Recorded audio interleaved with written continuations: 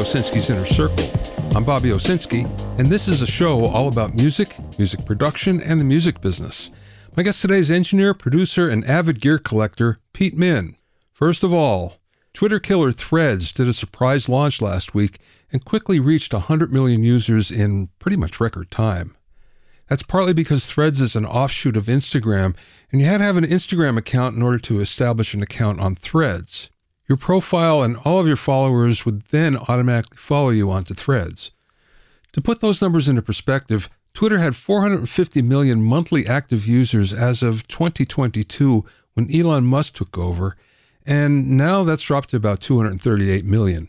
Approximately 80 million are in the United States. Now, Cloudflare says that Twitter has dropped from 32nd position in domain ranking to now 37th, but it's still the 7th most popular social platform in the world, according to Hootsuite. So all that sounds bad for Twitter, except that Threads' active engagement has dropped 25% in the first week of operation. Active users originally spent about 20 minutes per day on the platform, but now that's down to just 8 minutes. One of the problems is that Threads rolled out a little half-baked. Although each post can be up to 500 characters long and the video is up to 5 minutes long, there's still no provision for hashtags, you can't DM, there are no view counts, and there's no way to craft your own newsfeed, which is really important. It's also now just a mobile-only app with no desktop access. It's still early in the days for Threads, and Twitter looks to be extremely vulnerable, but it's no sure thing. Many people who took a break from Twitter when Elon took over say they feel a lot better not being on a social platform all day, and they may not be coming back.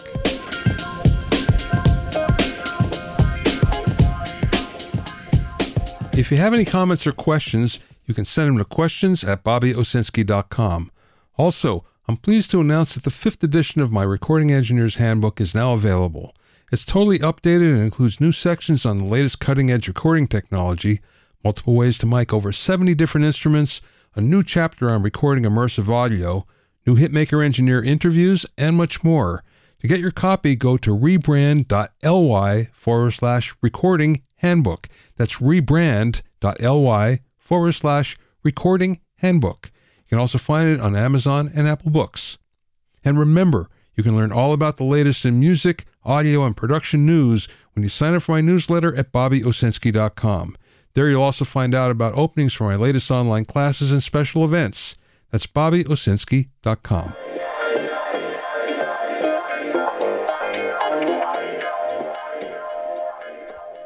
Now, it looks like music retailers are in trouble again. When COVID hit, it was one of the best things that ever happened to music retail, believe it or not. People had a lot of time in their hands, so they turned to music to fill some of it up. At first, there was a gear shortage because of supply chain issues, but retailers doubled their orders to get on top of their inventory. Now that we're back to normal, both retailers and manufacturers are left with a glut of unsold merchandise. Some of that is because the biggest beneficiary of the lockdown wasn't the conventional music dealer, it was Reverb.com, the online marketplace that hosts thousands of individual and commercial resellers. Last year, the site generated transactions that had a value of $943 million, making it the third biggest music product seller. So now they're trailing only Guitar Center and Sweetwater. While it took Guitar Center and Sweetwater both about 35 years to hit $1 billion in revenue, Reverb did it in just over a decade. Today, about 60% of all gear transactions are from the resale market. Why buy something new when you might be able to find something just as good or better that's pre-owned? Yet another problem for conventional music retailers is the fact that school enrollment is declining, and that means that the steady business of wind and bowed instruments is taking a real hit as well. That especially spells big trouble for small mom-and-pop retailers. According to Music Trades, during the last 30 years, at least 175 of the top 200 music businesses have come and gone on the list due to acquisition or mismanagement, market shifts, or retirement. There's still a big demand for music gear, though. That never goes away regardless of the economy. But just a small change downward in musicians' purchasing behavior means some big changes for the supply chain.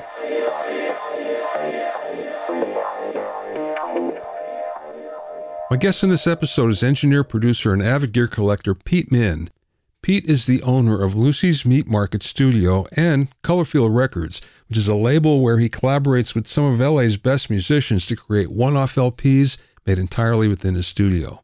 Pete has worked with major artists including Feast, Diana Ross, Strokes, Third Eye Blind, Orville Peck, Shawn Mendes, Ringo Starr, and many more.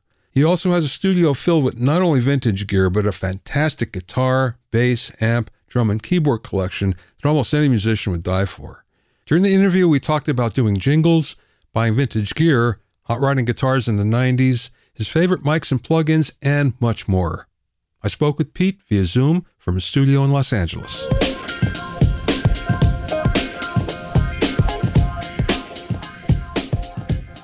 Let's go back to the beginning. Tell me how you got into the business.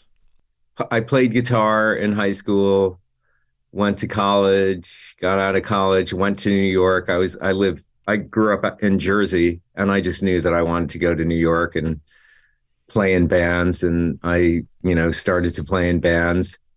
But all the while I was playing in bands, I was always buying gear. So at a certain point, I did some touring, a little bit of touring. I was okay as a guitar player, like not great, but good enough to do some tours. But I always had a fascination with sound, even just with guitar stuff. And then I eventually started, 4-track, 8-track, Tascam D88s, Atari 8-track. And then I bought a Harrison console. I was living in New York. I was living in a 500 square foot, maybe even smaller apartment. And I bought a Harrison console. The one that, I think the one that was, what's his name? Bruce Swedien? Yeah, Bruce Swedien, the 32C. 32 input. Yeah, it was that brown Harrison console. And I bought that. And I had no idea what I was doing. And I didn't realize it was in storage, which meant that it was going to be a nightmare, but I didn't realize that. So I bought it. I put it together in my apartment and I realized like what I had done. And then I proceeded to recap every channel. So I got very good at soldering. And I just kept on buying and more gear. And then at a certain point, so I didn't come up in the studios. I just bought gear and just recorded my bands. And then at a certain point, probably around 2000, I was living in New York. I got a studio in Brooklyn because I had enough gear. I just looked around and I was like, wow, I have enough gear to, record bands. I started to record bands. And at the same time, kind of around that time, I was doing bands. I was tired of being poor, and a friend of mine started a music house. So I started doing commercials and I started winning. And I was like, wow, this is like how people make money, or one way people make money. If, you're not going to be a rock star, then there's got to be another way. And so around that time, I started doing commercial stuff. And I also opened up a studio in Brooklyn. I got a room, and just started recording indie bands.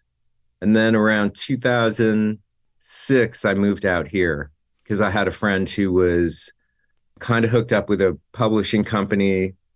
I had been in New York for 20 years. And so I thought I need a change. And I moved out here and got a house in Eagle Rock, set up a studio. Pretty early on, recorded this band called Airborne Toxicofent that actually did pretty well. And my friend and I had a production company, which I realized it was, we were the track guys, and then we would have top line people come over doing that shtick. And I realized I'm just not good at that because it's just not my, it wasn't what I really wanted to do. So I think if you're going to do that game, like you have to want to do that game. And obviously the people who do it well are the people who want to do it the, most. And so then I just started recording bands. I moved from Eagle Rock. I bought a place in Studio City, set up a studio there. And I started getting some pretty good work. I worked with, do you know Michelle Indegicello? Oh, yeah, of course. Yeah. I did 3 records with her, and I was doing stuff. And then I finally moved to Eagle Rock in 2014, and I finally set up. I have a 1,600 square foot building, which is my studio. I have another 1,200 square foot building. That's my house. And I'm actually in the process of doing an ADU, and I'm gonna do a little production room. There's one of, Yeah. microphone and a computer, but mine's going to be better because it's going to have 2 pianos. It's going to have a mini Moog. It's going to have a Jupiter, a Juno. It's going to have stuff in there that if these kids who are doing that kind of music actually play music, they'll they might be psyched that there's actually instruments. But I mean, the state of people doing that kind of pop music is everything's on a computer. And Yeah. I think there's a lot of sessions where no one's playing anything. So right outside the city. So, I would always go see concerts. And then once I got my license, man, I would go see shows all the time. I mean, there was just so much music to see in New York. Yeah. And, it was great. I lived in Jersey for a time, but down south at the shore. I was like 20 minutes, like at night, 20 minutes outside the city. So it was awesome. Yeah, definitely. And I knew where, and once I did that, I knew where I wanted to be, which was, New York.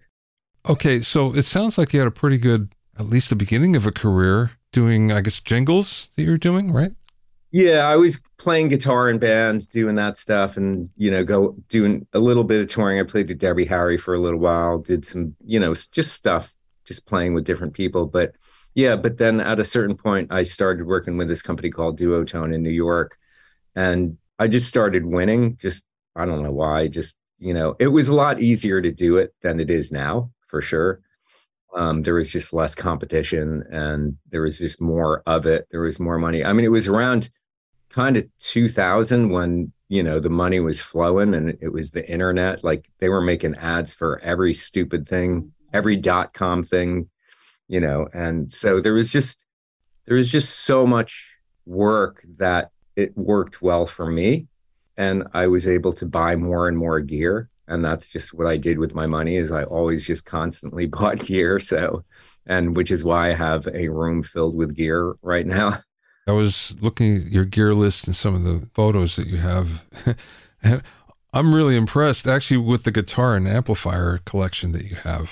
I'm a guitar player. So yeah, I don't have any kids, so it's easy for me to kind of go there. And, yeah. So, and I also kind of view it's one of the industries that you can actually buy stuff and write it off, but it doesn't go down in value. Yeah, right. Well, if you buy the right stuff anyway. If you buy the right stuff, which I learned very early on.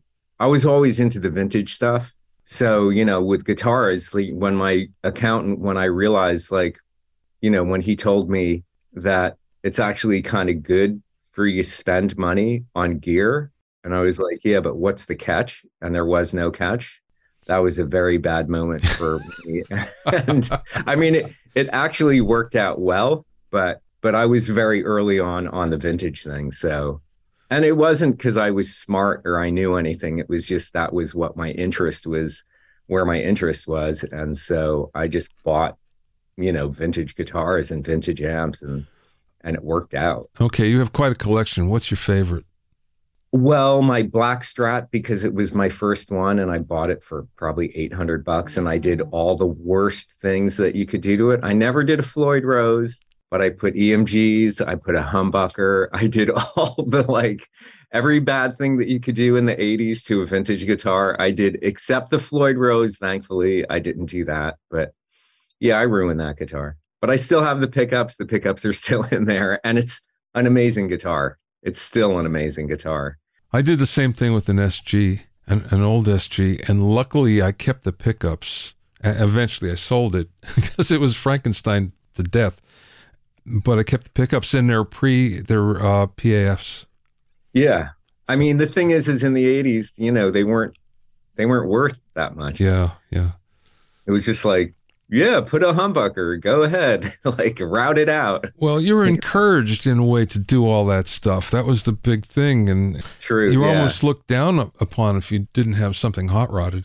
exactly. So, I mean, you were lucky if you went through that period and didn't do anything. But that was the one guitar that I kind of did a lot too. And, but so that's just guitar wise, I would say that guitar is just, it means it's a sentimental guitar. And I'm not sentimental about gear. I can get rid of stuff, no problem. But I've been lately getting into like old Martins, which are not cheap, but I just didn't know about the old stuff, the scallop brace, Yeah, yeah. and I just wanted to know what it was like. And I got one recently, and wow, it's the myth is true. They sound really incredible. I did a session the other day at a friend's house, and he pulled out one of his favorite guitars, a 58 Les Paul, and it was in almost perfect condition. I said, Wow. how much did you pay for it? And he looked at me and he said, too much. And he wouldn't tell me, but I'm going in my brain here. Okay, I kind of know what it's worth. You didn't get a deal.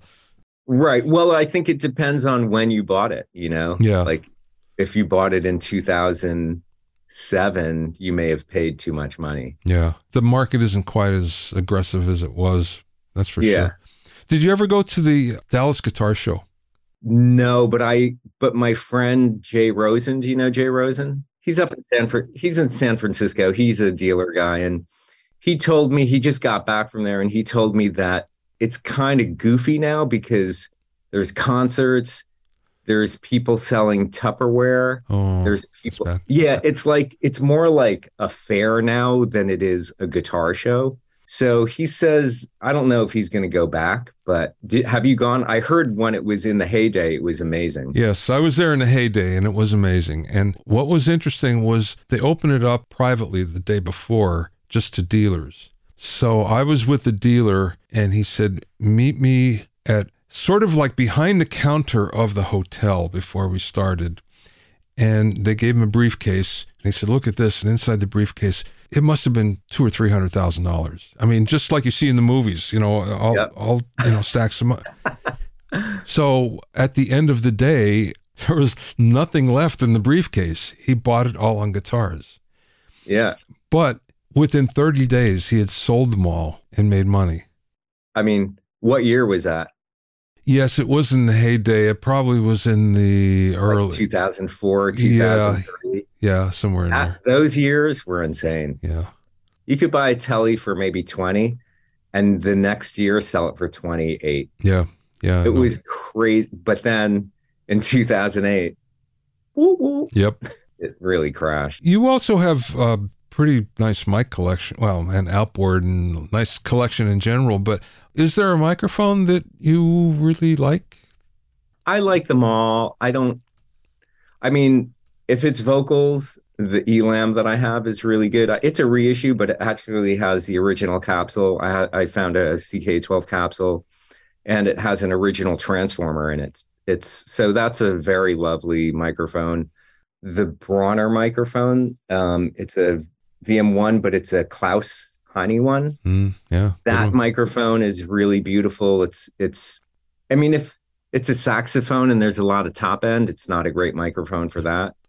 I had a sax player come in the other day. I put a M49 up because in all those pictures, with Miles Davis and all those, they use M49. So I'm like, yeah, I'm going to use an M49. It's an embarrassment of riches over here.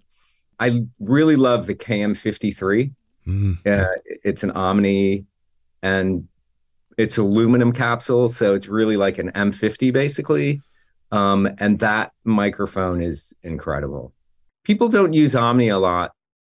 And Omni is a great pattern for recording if you have a good room. When I first came to Hollywood, I started to get a reputation as the vocal guy, and people would hire me for the vocal sound. And the only trick is I used Omni most of the time. Oh, wow.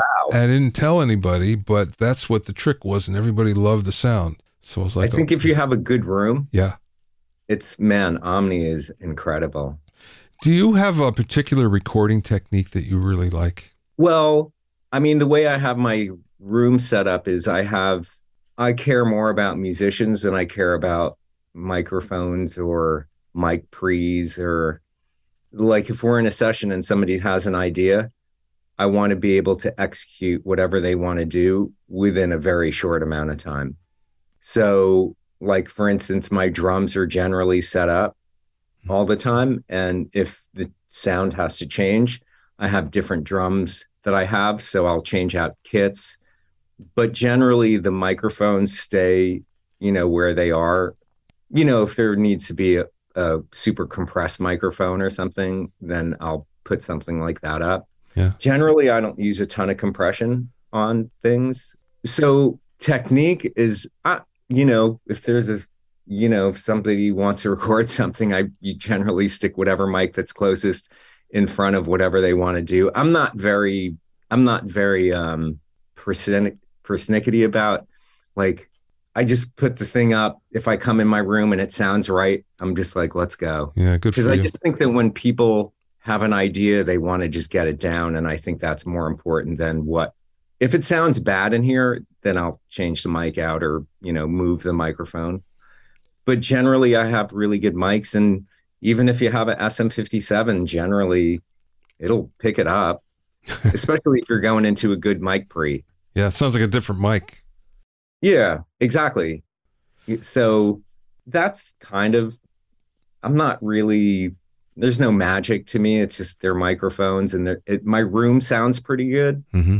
So I think, and then it's the instruments. I mean, it's the player first, obviously, and then the instrument, and then the room has to sound good. And if you have all that, I mean, it's not magic to me. It's just it works. Yeah, it sounds good. Let's go. It sounds like a bass. Let's go. Yeah, yeah. But that's the whole thing, though. I mean, you really have to get the idea when it's there. That's the most important thing, is like, I care about when somebody has an idea. With upright bass, I do like I think it's Bruce Swedian, where he puts he'll take an Omni, like a BK 4007 or 3, the Omni one, and stick it in the bridge with 2 rubber bands. Yeah. So if the bass player moves, the mic's always in the same spot. And that's a really beautiful sound.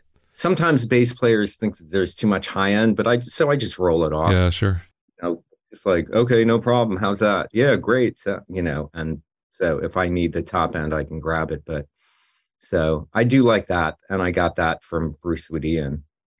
Let's talk about mixing. So what's your approach mixing? Is it the same as when, you're recording? Recording is ideas first, and you're not persnickety, as you'd say, as on... Mixing, I go fast. I am not... What does that mean? I try to mix as fast as possible and not think about it. I just kind of listen to stuff.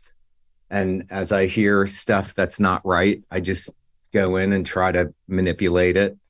And I just try to, more like a performance in a way to me than it is a science project, because I just get bored. So if I'm not excited about it, then, it's just, I get impatient. I'm just impatient. So for me, I just work super fast, and then hopefully I get in the ballpark.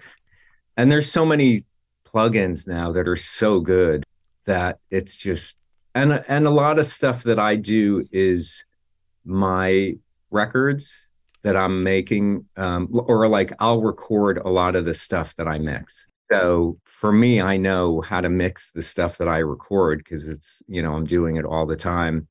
And like I said, I don't use a lot of compression, so it's generally just like tightening things up. And okay, well, do you find yourself mixing as you go along, as you're recording? Oh, 100%, yes. Because I think that in order to know what you need to know how it sounds. So a lot of times, if I get, tracks from people who aren't mixers, there's always inevitably way more tracks than is needed, because they're not hearing the stuff that they did early on, because it's getting buried by all the stuff that they added.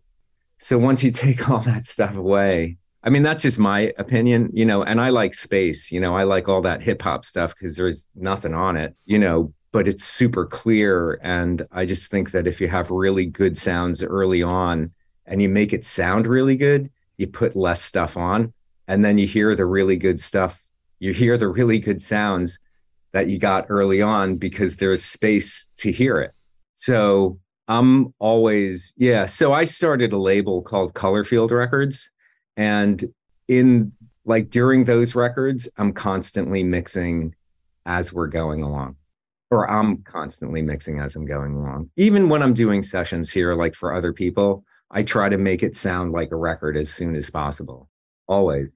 There's this story about Kevin Shipley doing all those Journey records where when they were finished, and these are big records, but when it was finished in time to mix, it took him an hour because, they had all the sounds. They basically mixed it as it they went along, spent time on the sounds. They got the sounds right. He's probably like, I mean, it's so easy to do now, because it's not like, oh, the next day you got to pull it up on the board, or you're at a different set, you're at a different studio and you got to, put the tapes up and like get it, but now it's just like, you open it up and it's exactly the same way as it was yesterday. You talk about mixing as a performance. You would have loved the old days before automation.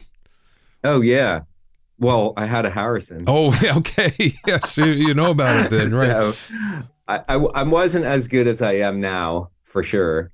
But yes, having knobs and all that stuff is just so much more fun. But I do find mixing in the box is pretty fast, and there's certain automation things that you can do that you just can't do on a board. Okay, are there certain plugins that you always use? Fab Filter for sure, Echo Boy. There's some new ones. The 8200, the Pulsar 8200 is really good. There's I think a Soma EQ, I think it was. Oh yeah, right. It's like a mastering kind of EQ. Like those EQs nowadays are incredible. I think we're getting away from the old vintage idea where it was, okay, let's sound like, an API, or let's sound like, 560 or something like that. Now it's like, well, let's just make it really good in the digital domain and forget about sounding like something before. And there are also all those things that, how many 1176, compressors can you have, and or API or Neve, or, so all that stuff already exists. And now they're going into the super esoterica stuff because they've already done all the like mainstays. So now they're like, just the super esoterica pieces of gear. But I have a lot of outboard gear. So I try to get, when I go in the box, like I just try to get it sounding as good as possible. So once I'm in there, it's just tucking, it's just Fab Filter stuff where I'm just, getting resonances that aren't pleasant out, high passing, low passing, that kind of stuff, more of that kind of thing. And then compression for sure, if I want it to be more modern sounding, but I don't get called for like a lot of that stuff. A lot of the stuff I get called for is just sessions that come in here and, they want me to mix the stuff, or my label, I'm mixing all the stuff on my label. We're doing vinyl and we're using Kevin Gray. Do you know who Kevin Gray is? Oh yeah, sure. I know Kevin. He's the best. He's Yoda. Yeah. He's Yoda when it comes to vinyl mastering. And so, cause my label is trying to go for that hi-fi, that market. So we are using Kevin Gray to master the vinyl. How do you distribute it then? I'm just curious. So I started the label, it's called Colorfield Records, and I started it during COVID, because during COVID, I was getting together with my friends just on the down low and just saying, hey, come over, let's do stuff, because I was so bored. And we would just come in and just make music for music's sake, not because we're trying to get hits or, it was just for having fun. And I realized like, wow, this is the most fun that I've had in a really long time. And I know a lot of like session people out here, and, you just like you work with people out here and you just meet there's so many talented people. And so I thought, I'm going to start a label, and I did start a label. And so the way it's very DIY, it's very indie. So I have maybe 11 or 12 records out so far. And we had digital distribution with this company called Alpha Pup. They just got bought out by Universal. So now we're actually looking for digital distribution. And our PR person actually recommended this one company to us. He didn't think that they would be interested in us, but they are. So we're trying to get together with them, and they actually have physical distribution as well. So when we do records, we do 500, we print 500. And so far, it's just mail order. It's just through Bandcamp. Just recently, or in the last 3 months, we started getting record stores asking us to buy records directly. So we just sent 50 records to this store in Japan. There's a couple of stores in the Midwest who wanted some. So it's slow. My first record, I probably only have 150 records left. We don't do print a lot, but the last record that I just put out just got into the New York Times last week. So it's a slow and steady thing. It's long game for me. It's the thing that I care about the most, and so when I'm in my studio, I have a lot of instruments like synthesizers and drum machines and all that kind of stuff. And that's all the stuff that we use for these, for the records. Well, you're certainly in a different space than, let's say, the mindset of the music business is these days, where it's all electronic. And like you were saying before, where there may not be a real player on a lot of records that you hear, but you're not there. You're in the space of, let's get real players with real instruments, and let's do it like that, which I'm the same way. Well, even beyond that, the ethos of the label is to have people come in with no music, and we do everything in the room. So a record will take maybe 15, 16 days. So do you know Larry Goldings? Yeah, I know who he is. Yeah. Yeah. So Larry he did a record. This guy, Mark Giuliana, did a record. So I have people come in. There's nothing, there's no agenda. They come in. And usually what I like to do is put people, if it's Larry, put him on a drum machine. I don't want him on something I don't want to hear his bag of tricks. I want to hear him messing around like he's in high school on something that he doesn't know, like a Buchla, semi-modular, or an EMS, or just kind of weird stuff, or a Linn drum or whatever, and just have him do some stuff. I have a ATR 102. So a lot of what happens is processing those sounds, where I'll take, even if he plays a whole drum kit and it's, he's not a drummer, but I'll just be just play, not to time, just play. I'll take that, flip it to my ATR, go down an octave, flip it back into the computer and quantize it. There you go. And see what happens. Yeah. And just see what it sounds like. And usually it sounds amazing. And then I'll say, okay, play to that now. So I'll get him on a Mini Moog, or I'll get him on a, something else that he's not familiar with, and construct tracks. So it's usually just one person in here. So there is a mix of super organic and then super modern, because a lot of times I'm quantizing this stuff. So it makes it it's sequenced, but it's organic sounds. Yeah. Yeah. They're manipulated. So that's kind of how that's where my records are. Even they're so specific that I'm not competing with anybody, because no one's making these kind of records. They're very specific. So which is good for me, because I don't have to compete with anybody. Honestly, I think that what's going to happen is using real musicians on records is going to come back in a big way. And what leads me to think that is because of all of the AI music apps now. I've been putting together a course, AI for music production, so I've looked at 100 of these things, and most of them are crap. Or they're really good, but they're really deep with the steep learning curve. There's very few that can just spit something out that's cool. But what's interesting here is the fact that musicians who are, I don't even want to say musicians, artists who are not particularly special, that are mediocre. Well, guess what? AI can do exactly what you're doing. So what that means is, okay, now there's a whole lot of people that are looking to be creative. Well, I can't quite beat the machine. Maybe I can become a real player. Maybe that becomes popular again. That's what I'm hoping. Well, I mean, there is so many young kids who are amazing. I mean, blazing, way better, like technique wise, just like where they come in. I mean, I get kids coming into my place, you know, they're in their 20s. Oh yeah. Yeah, they play keyboard. Oh, we need drums. Oh yeah, I can play drums.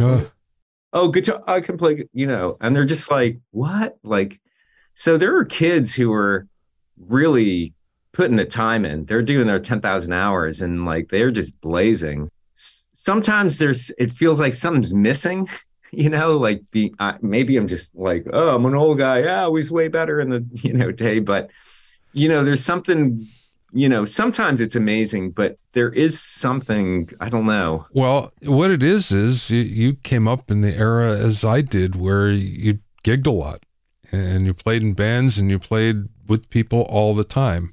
And that doesn't necessarily happen because there's not that many places you can do it. That's true. And also, I think that, and I know I'm not advocating this, but I think that most of those records that we all love, they weren't like totally straight when they were doing those records. Right. No, for real. Like it was a big part of. Yeah, that was the ethos culture. Of the time. Yeah. Yeah, the culture. It was just different. And then when all of a sudden people get, you know, super straight, the music changes and you're like, I don't know. Is it as good? Like, and I'm not advocating that like you need that to make good music, but sometimes when you look back at people's careers and you're like, wow, that was the best time period. There's something to it when they're kind of wrecked or whatever, they're damaged or something. And it just makes it for more interesting art. And I do think that there's something about that. We can talk a lot. We can really go down a rabbit hole, and I'd like to talk to you again at some point. But one last question. In your journey, and you've worn a lot of hats here, what's the best piece of advice that you received? Maybe business advice, maybe life advice, maybe music advice? Maybe somebody imparted to you, maybe you just learned it. You become what you do. Like a long time ago, I was doing a lot of like singer-songwriters, like playing guitar for singer-songwriters, and I didn't want to do that. And somebody said, you become what you do. And I thought, oh, wow, you're right. And I thought, I want to do that, which means that you might take a hit to go there. But once you go there, then you get what you do. And that was very enlightening to me. So I think you got to go for what you want to do. Otherwise, you know, if you start mixing hip hop and you want to do rock, you're going to be a hip hop guy. It's, you know, I do it too. You know, you just, oh, they did that record. That's what they do. You know, like it's hard for people to like, oh, no. I mean, I think engineers, right? Like if you're an engineer, you can do anything because you should be able to. You may not know all the tricks, but it's sound. It's like, make it sound good. Like, but I think people just get into this thing of like, that's what they do. And that was a very big thing for me, was like, you become what you do.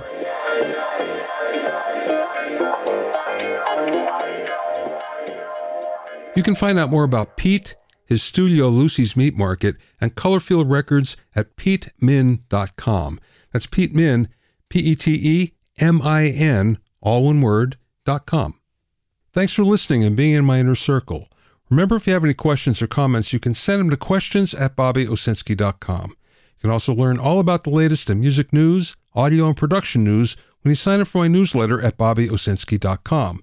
There you'll also find out about openings for my latest online classes and special events. That's BobbyOwsinski.com. To listen to the episodes of Bobby Owsinski's Inner Circle, go to BobbyOwsinski.com and select the podcast tab, or go to BobbyOwinnerCircle.com, or you can find it in Apple Podcasts, Amazon Music, Stitcher, Mixcloud, Google Podcasts, Spotify, Deezer, TuneIn Radio, Radio Public, and Podbean. at BobbyOsensky.com and BobbyOInnerCircle.com. You'll also find a sign-up form for my newsletter and for alerts for new podcasts. This is Bobby Owsinski. I will see you next time.